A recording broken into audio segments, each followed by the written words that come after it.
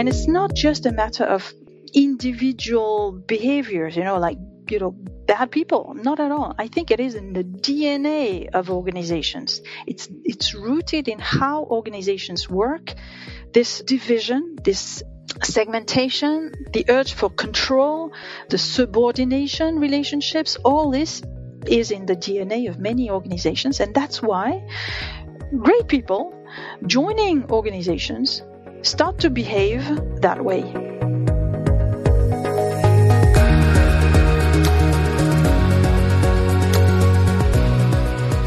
Good morning, good afternoon, and good evening, folks. This is Ben Morton, and welcome to episode 99 of the podcast, in which we are joined by Celine Schillinger. Celine is an award-winning French entrepreneur, change practitioner, and consultant. She has over 30 years of field experience working with both small and global organisations across several continents. She has a solid track record on transformation projects, which really does inform her vision of change, engagement and leadership. She's been a blogger since 2013 and a TEDx speaker. She was knighted by the French government for her workplace change efforts. So there really is nobody better to talk to about leadership and change. She also has a debut book that has just launched entitled Dare to Unlead, the Art of Relational Leadership in a Fragmented World, which we have 2 copies to give away to you for free via the link in the show notes. So if you are listening to this live, the competition is open up until the 27th of October 2022. So do click on that link. All you need to do is add your email and you are in the draw. But back to this episode, it's an incredibly rich conversation about leadership, about change, and fascinatingly, why the management practices from the likes of Taylor and Ford just don't cut it in the modern workplace. So, folks, without any further delay, let's dive right into this week's episode and my incredible conversation with Celine Schillinger.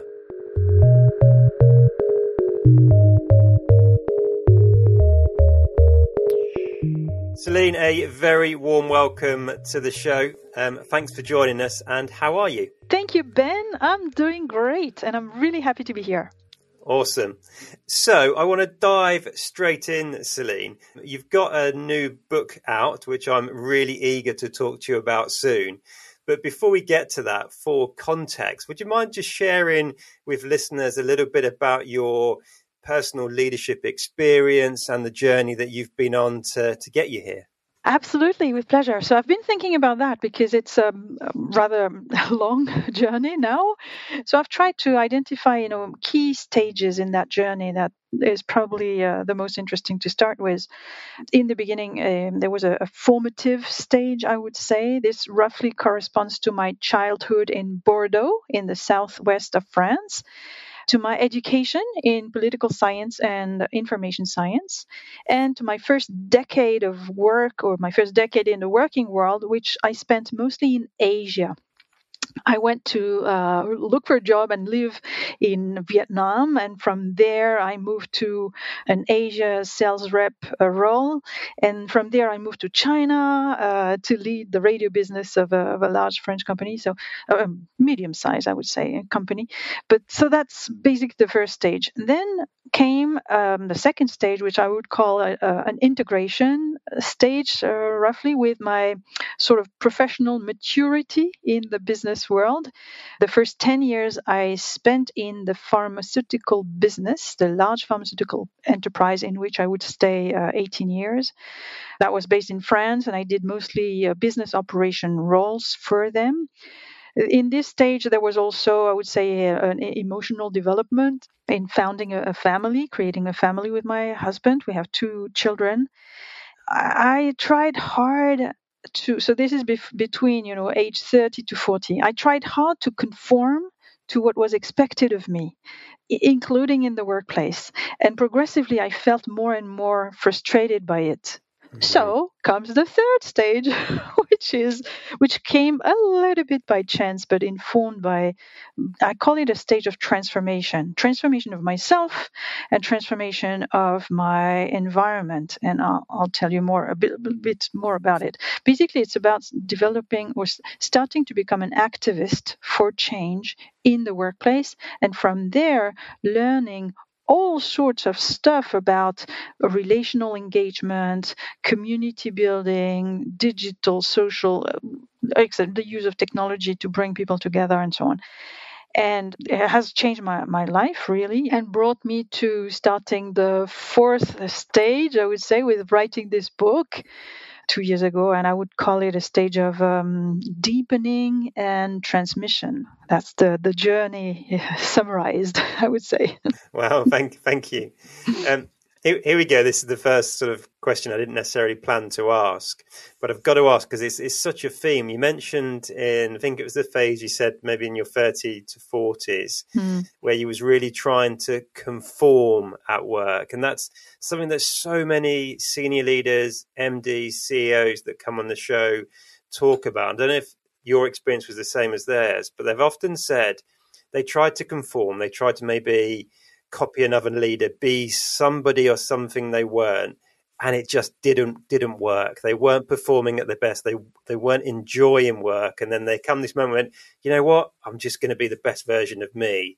And they describe this sort of taking off where everything suddenly clicks and works. Like what was your experience there in that period? Yeah, my experience was trying hard to fit in a box where I'd been put, and it's quite it's a bit surprising because I was hired for some qualities, like being a bit different, having this international experience, living abroad, having this sensitivity to other cultures.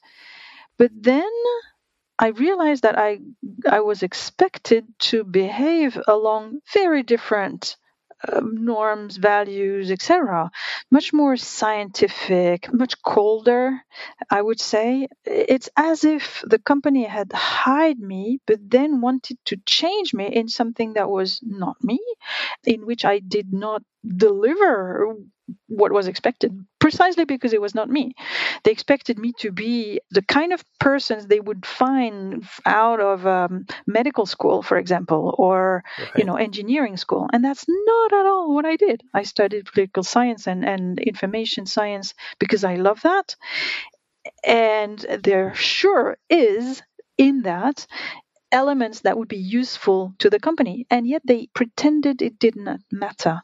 They were focused on things that had worked for them for the past 30 years or so, and really seeing diversity and difference with suspicion. Right. And really not rewarding that at all. I remember this anecdote that I mentioned in the book of this co-worker who had been working for 20 years in the communication department, and she was refused a promotion because her background was not communications but psychology. And I was like, what?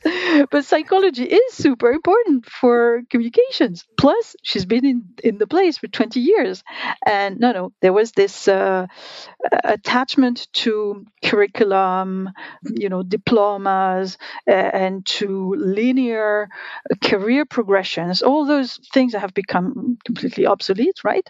But they were still sticking to it whenever they wanted. There's a part of arbitrariness here as well, which is, that we pretend things are super, rational and explicit, and with all these performance management systems, for example, we try to pretend that all those human interactions and the chemistry between humans can be scientifically managed, and I think it cannot. I think it's an illusion.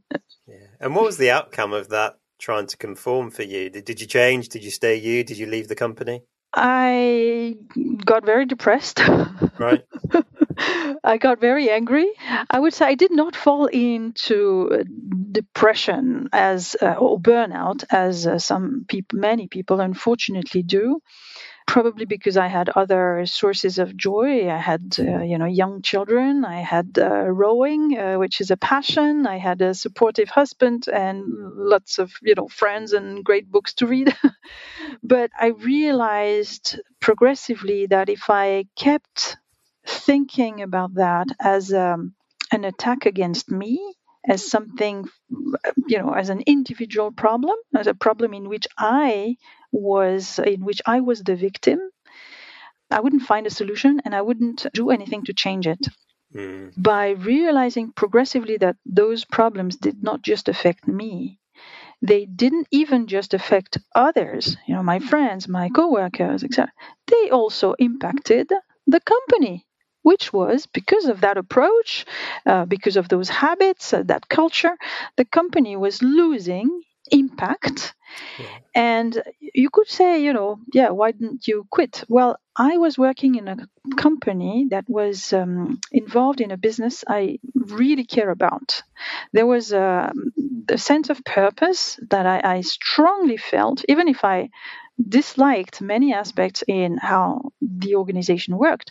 I still felt that what it worked for was valuable. And we know now how valuable it is because it was manufacturing vaccines. And from the very beginning, I've been blown away and in awe with vaccine science and the vaccine pioneers and all this ability to save children and from horrible diseases, etc. So I'm a super advocate of vaccines. So I thought I should actually do something instead of just complain and leave. But what could I do? It was just me alone. And so that's when I actually wrote this letter to the CEO I'm talking about frequently. And that letter became viral and marked the beginning of a movement which was totally not expected by me. I hadn't foreseen that at all. But I think this letter sort of crystallized something that was, under current. People felt it resonated with what they believed too. That changed my life completely. It opened me up to the possibility of collective action, transformation, not just by pushing for transformation, but by transforming ourselves. Right? So, and that's, it's been really, really powerful. And since then, I've been trying to deepen, deploy that in other fields, learn more, connect with more people who are more advanced in that direction, maybe. And that's now what is part of the book. Wow. So I can't merrily skip on and ask you my next planned question without pausing to ask you to tell us a little bit more about this letter. So this letter said it was a bit of an impulse. I saw there was this new CEO coming, and he asked his leadership team for ideas to accelerate growth.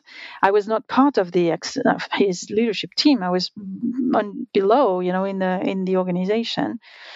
However, I heard about it, and I heard about this request. I thought that was an opportunity. I managed to find the email address to which he had asked contributions, and I wrote this letter almost, in just like 10 minutes or less. But it was a respectful letter, and it was suggesting, in order to accelerate growth, it was suggesting to do more for diversity. Because I had found that a lot of people experiencing this frustration with being put in situations to have an impact. And I had found that many people experiencing this along me were women.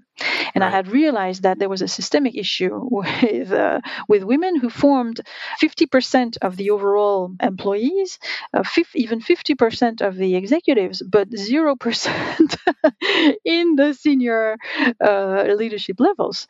And there was obviously a problem, but I think no one had, seriously considered it at that time. So I suggested to do more about that, precisely because we know it's a source of growth. And so I sent this letter with examples I had seen in a McKinsey report that was really interesting. And I forwarded this letter to 3 friends of mine with whom I had discussions at the water cooler about those topics. And from those 3 friends, those first 3 friends, a viral movement started. Eventually, this movement ended up gathering almost 3,000 people across 50 countries, Wow. growing beyond the boundaries of the company, receiving awards, etc., and becoming a legal structure that is now an official advisor to the French Ministry of Industry. Wow. Yeah. And do you sort of lead, run, kind of manage that movement? Are you kind of still involved? What does it look like now? Well, I got heavily involved in the first 2 years, mostly in partnership with a great friend of mine named Corinne. And Corinne went on to lead and support this movement. And I felt the need to replicate this approach to even closely related business issues. Right. I didn't want to be narrowed down in diversity box. As you know, companies love to put people in boxes. Everything that is new and that is coming at them, like diversity, sustainable development, all those kind of things, is sort of digested and transformed into a new silo from which it is very hard to go out. And I didn't want to be cornered in this diversity silo, especially since I perceive that few companies, honestly, seriously believe that diversity is the engine of growth. A lot of them just, tick the box and go with the flow because that's what their customers or expect. That's why early on, I said to Corinne, "You're doing great, and I will always support you, and I will always, praise what you're doing for this diversity movement. I'd like to develop my contribution in the engagement field. Those relational or new relational patterns, moving from top down, waterfall, trying to convince people kind of approach to an engagement, community, networking, connecting people kind of approach. So, and yeah, I've been developing that in the field of marketing and then in the field of quality improvement. And now I'm doing that on my own as a consultant. So why do you think it is that despite such an overwhelming body of evidence around diversity being a driver of growth and business performance, there's just research study after research study, as well as the pure human logic that suggests like 50% of the global population are female. If you want to be representative of our companies, then that split needs to be replicated within our business. Why do you think still so many businesses don't believe that? Yes, yeah, it's a shame. Huh? I think it's a matter of power. No one wants to share power. Very few people have understood that the more power you share, the more power you have. It's killing me to see people still thinking along obsolete, guidelines. It's as if they believe that power was in limited supply. And it's true that power is associated to privileges. It's nice to have power. Yeah. And also, power changes people. Honestly, I mean, if you appoint me tomorrow, the CEO of, of a super large enterprise, I will probably change myself because conditions change. So it takes an effort, I think, for people in positions of power to resist the comfort of this bubble, to resist the comfort of privilege, and to really understand that sharing power is to actually multiply it. It's about making the whole system more intelligent. But of course, it's not comfortable, but it feels great to know that many people depend on you, right? To entertain this sense of dependency while complaining about it. But it's also something that fuels narcissism and ego. I think a lot of our leadership practices today in the political world, in the business world, work on ego. But it's not just a matter of bad individuals, it's a matter of all of us. What do we contribute to? Yeah. What do we, worship even? Huh? We always tend to default on the strong man, or when there's a woman coming in the landscape, the political landscape, or even we women will be the first to criticize her, for example. So there's this, I don't know, those long history patterns, and it's deeply rooted in human history, I think. This and patriarchy, etc. We all contribute to maintaining this system of heroes, of exceptional people, etc. in place. So 21 minutes into our conversation, that's a fantastic segue to get me back to the second question I plan to ask you, which is to talk to you about your new book. So Dare to Unlead, The Art of Relational Leadership in a Fragmented World. And I must admit, when I was reading the short description of the book, it immediately grabbed my attention because some of what you wrote just resonates so much with many of my own beliefs and thoughts around leadership. And there's one particular bit that I just want to read out for listeners. What got us here will not get us there. The context in which we now live, trade and work in the 21st century has little in common with that of Frederick Taylor or Henry Ford. What is revered as leadership today is often nothing more than a destructive set of obsolete behaviours that harm individuals and societies, and that must be reinvented.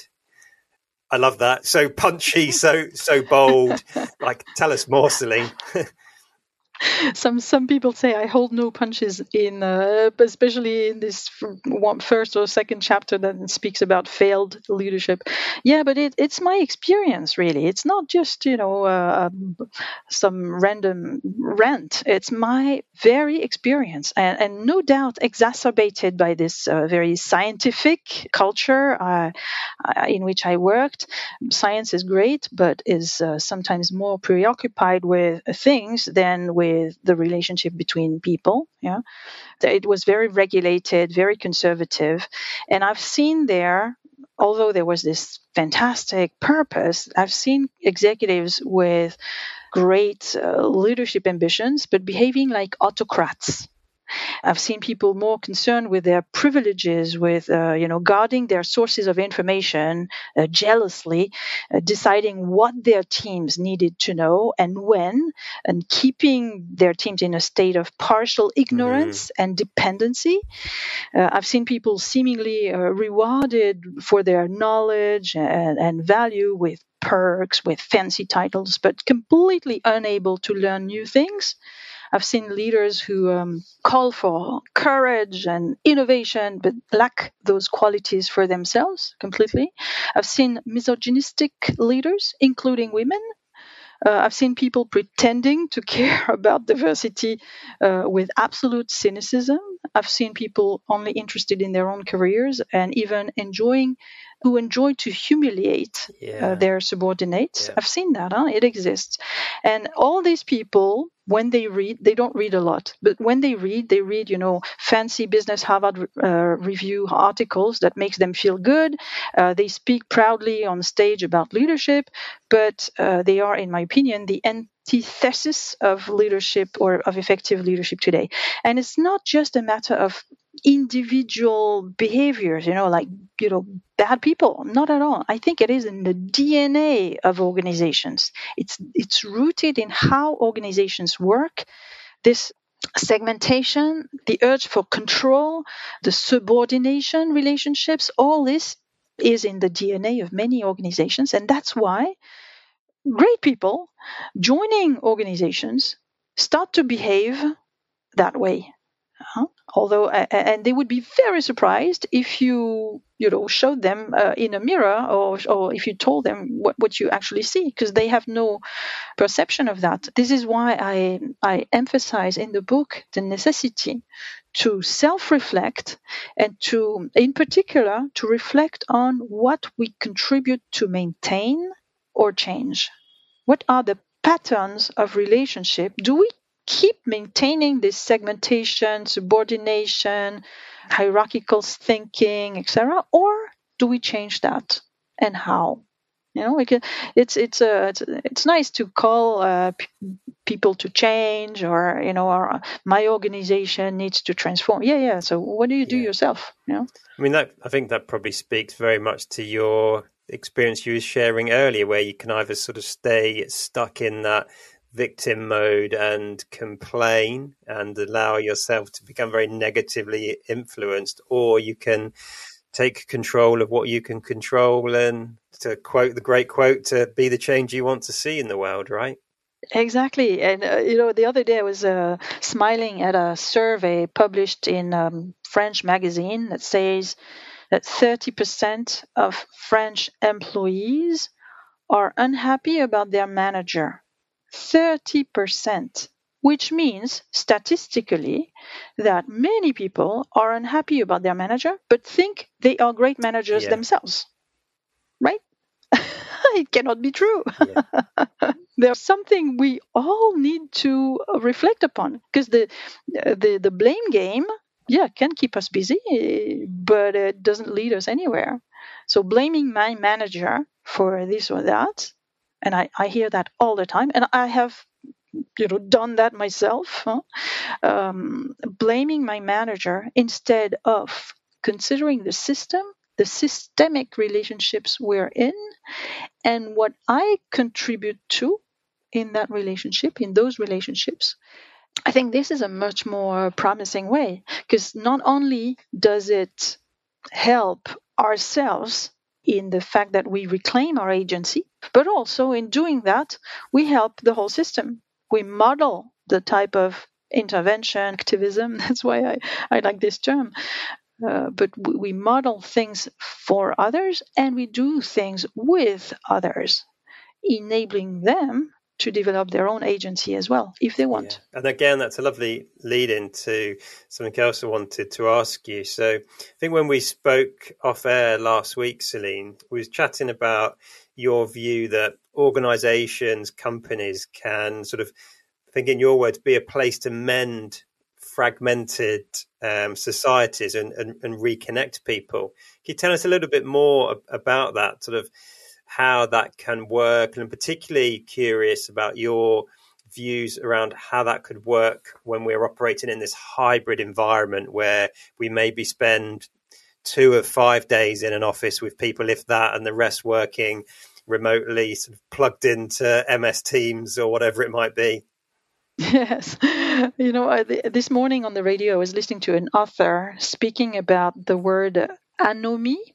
Anomie was a term invented by or developed by Durkheim, which means the breakdown of social bonds between an individual and the community.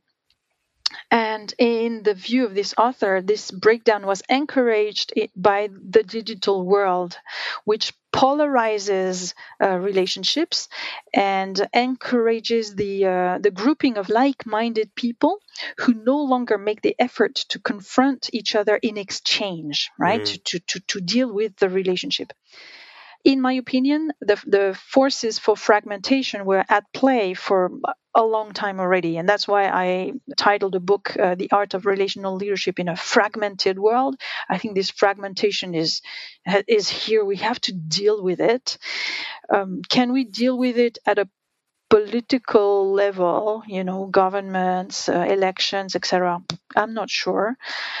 I think the workplace is one of the only spaces left where we do interact with people different from us, people that our social circle would not necessarily include on its own, and where we are engaged in a common work. Maybe the army would be another one.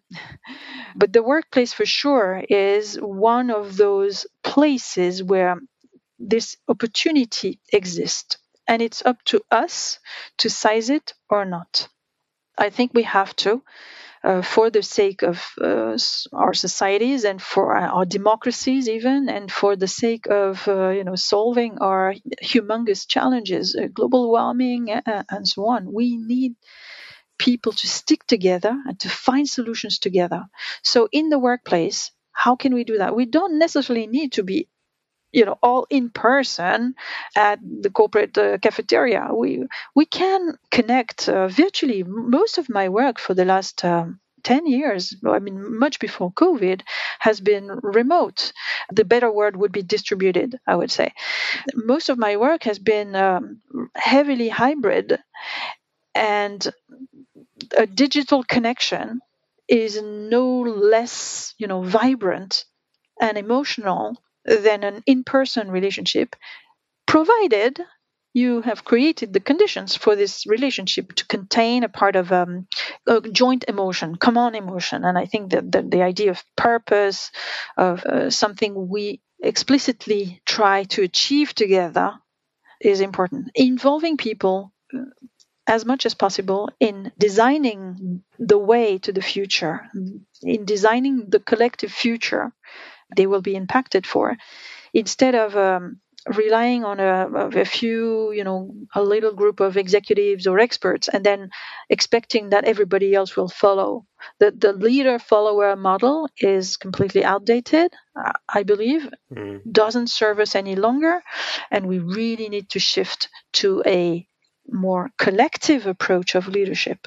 And it's not idealistic. I've seen it work in practice, around very, very tangible business issues. So I'm optimistic that this can happen.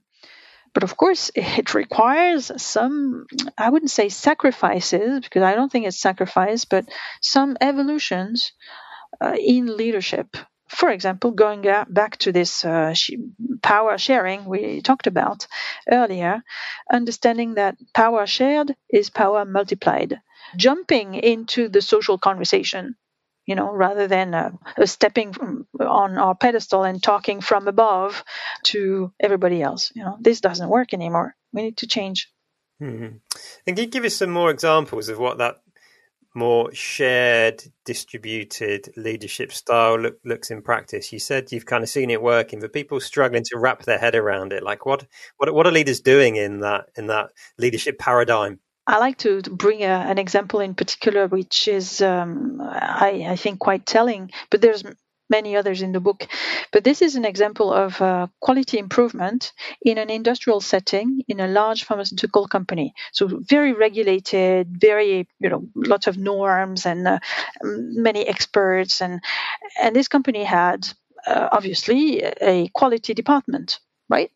Quality department, lots of experts working together with manufacturing operations, and telling people what to do, establishing standard operating procedures, training courses, everything that a quality department does.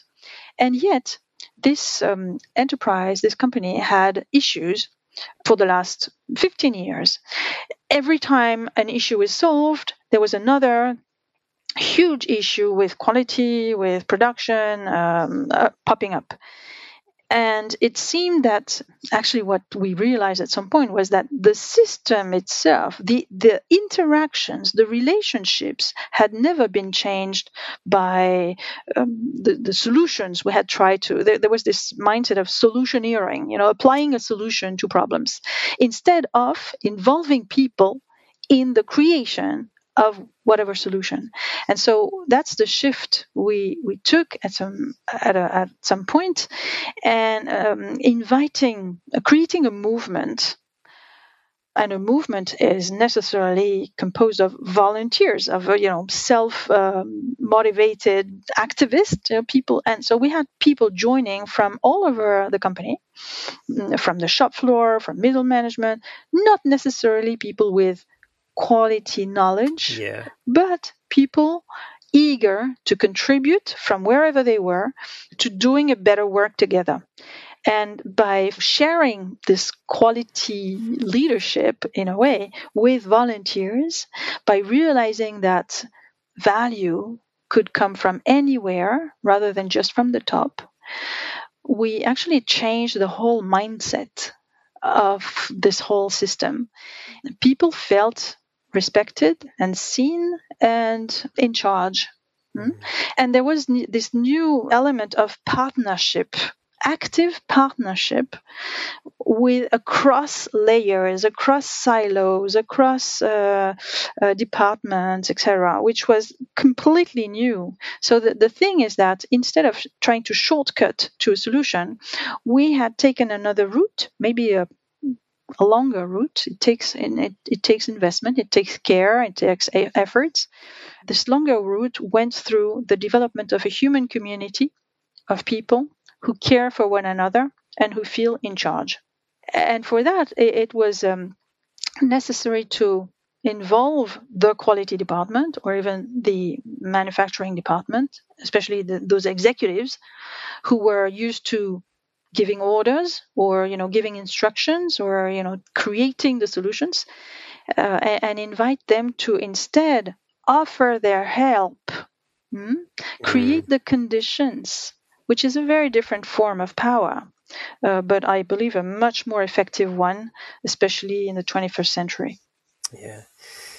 Just listening to you talk there, Celine, just really got me reflecting on my own leadership journey and actually feeling quite grateful in many ways. So the way the British Army trains its leaders, I guess, is quite strange compared to the commercial or the business world. So I'd spent 11 months at Sandhurst learning the fundamentals of leadership.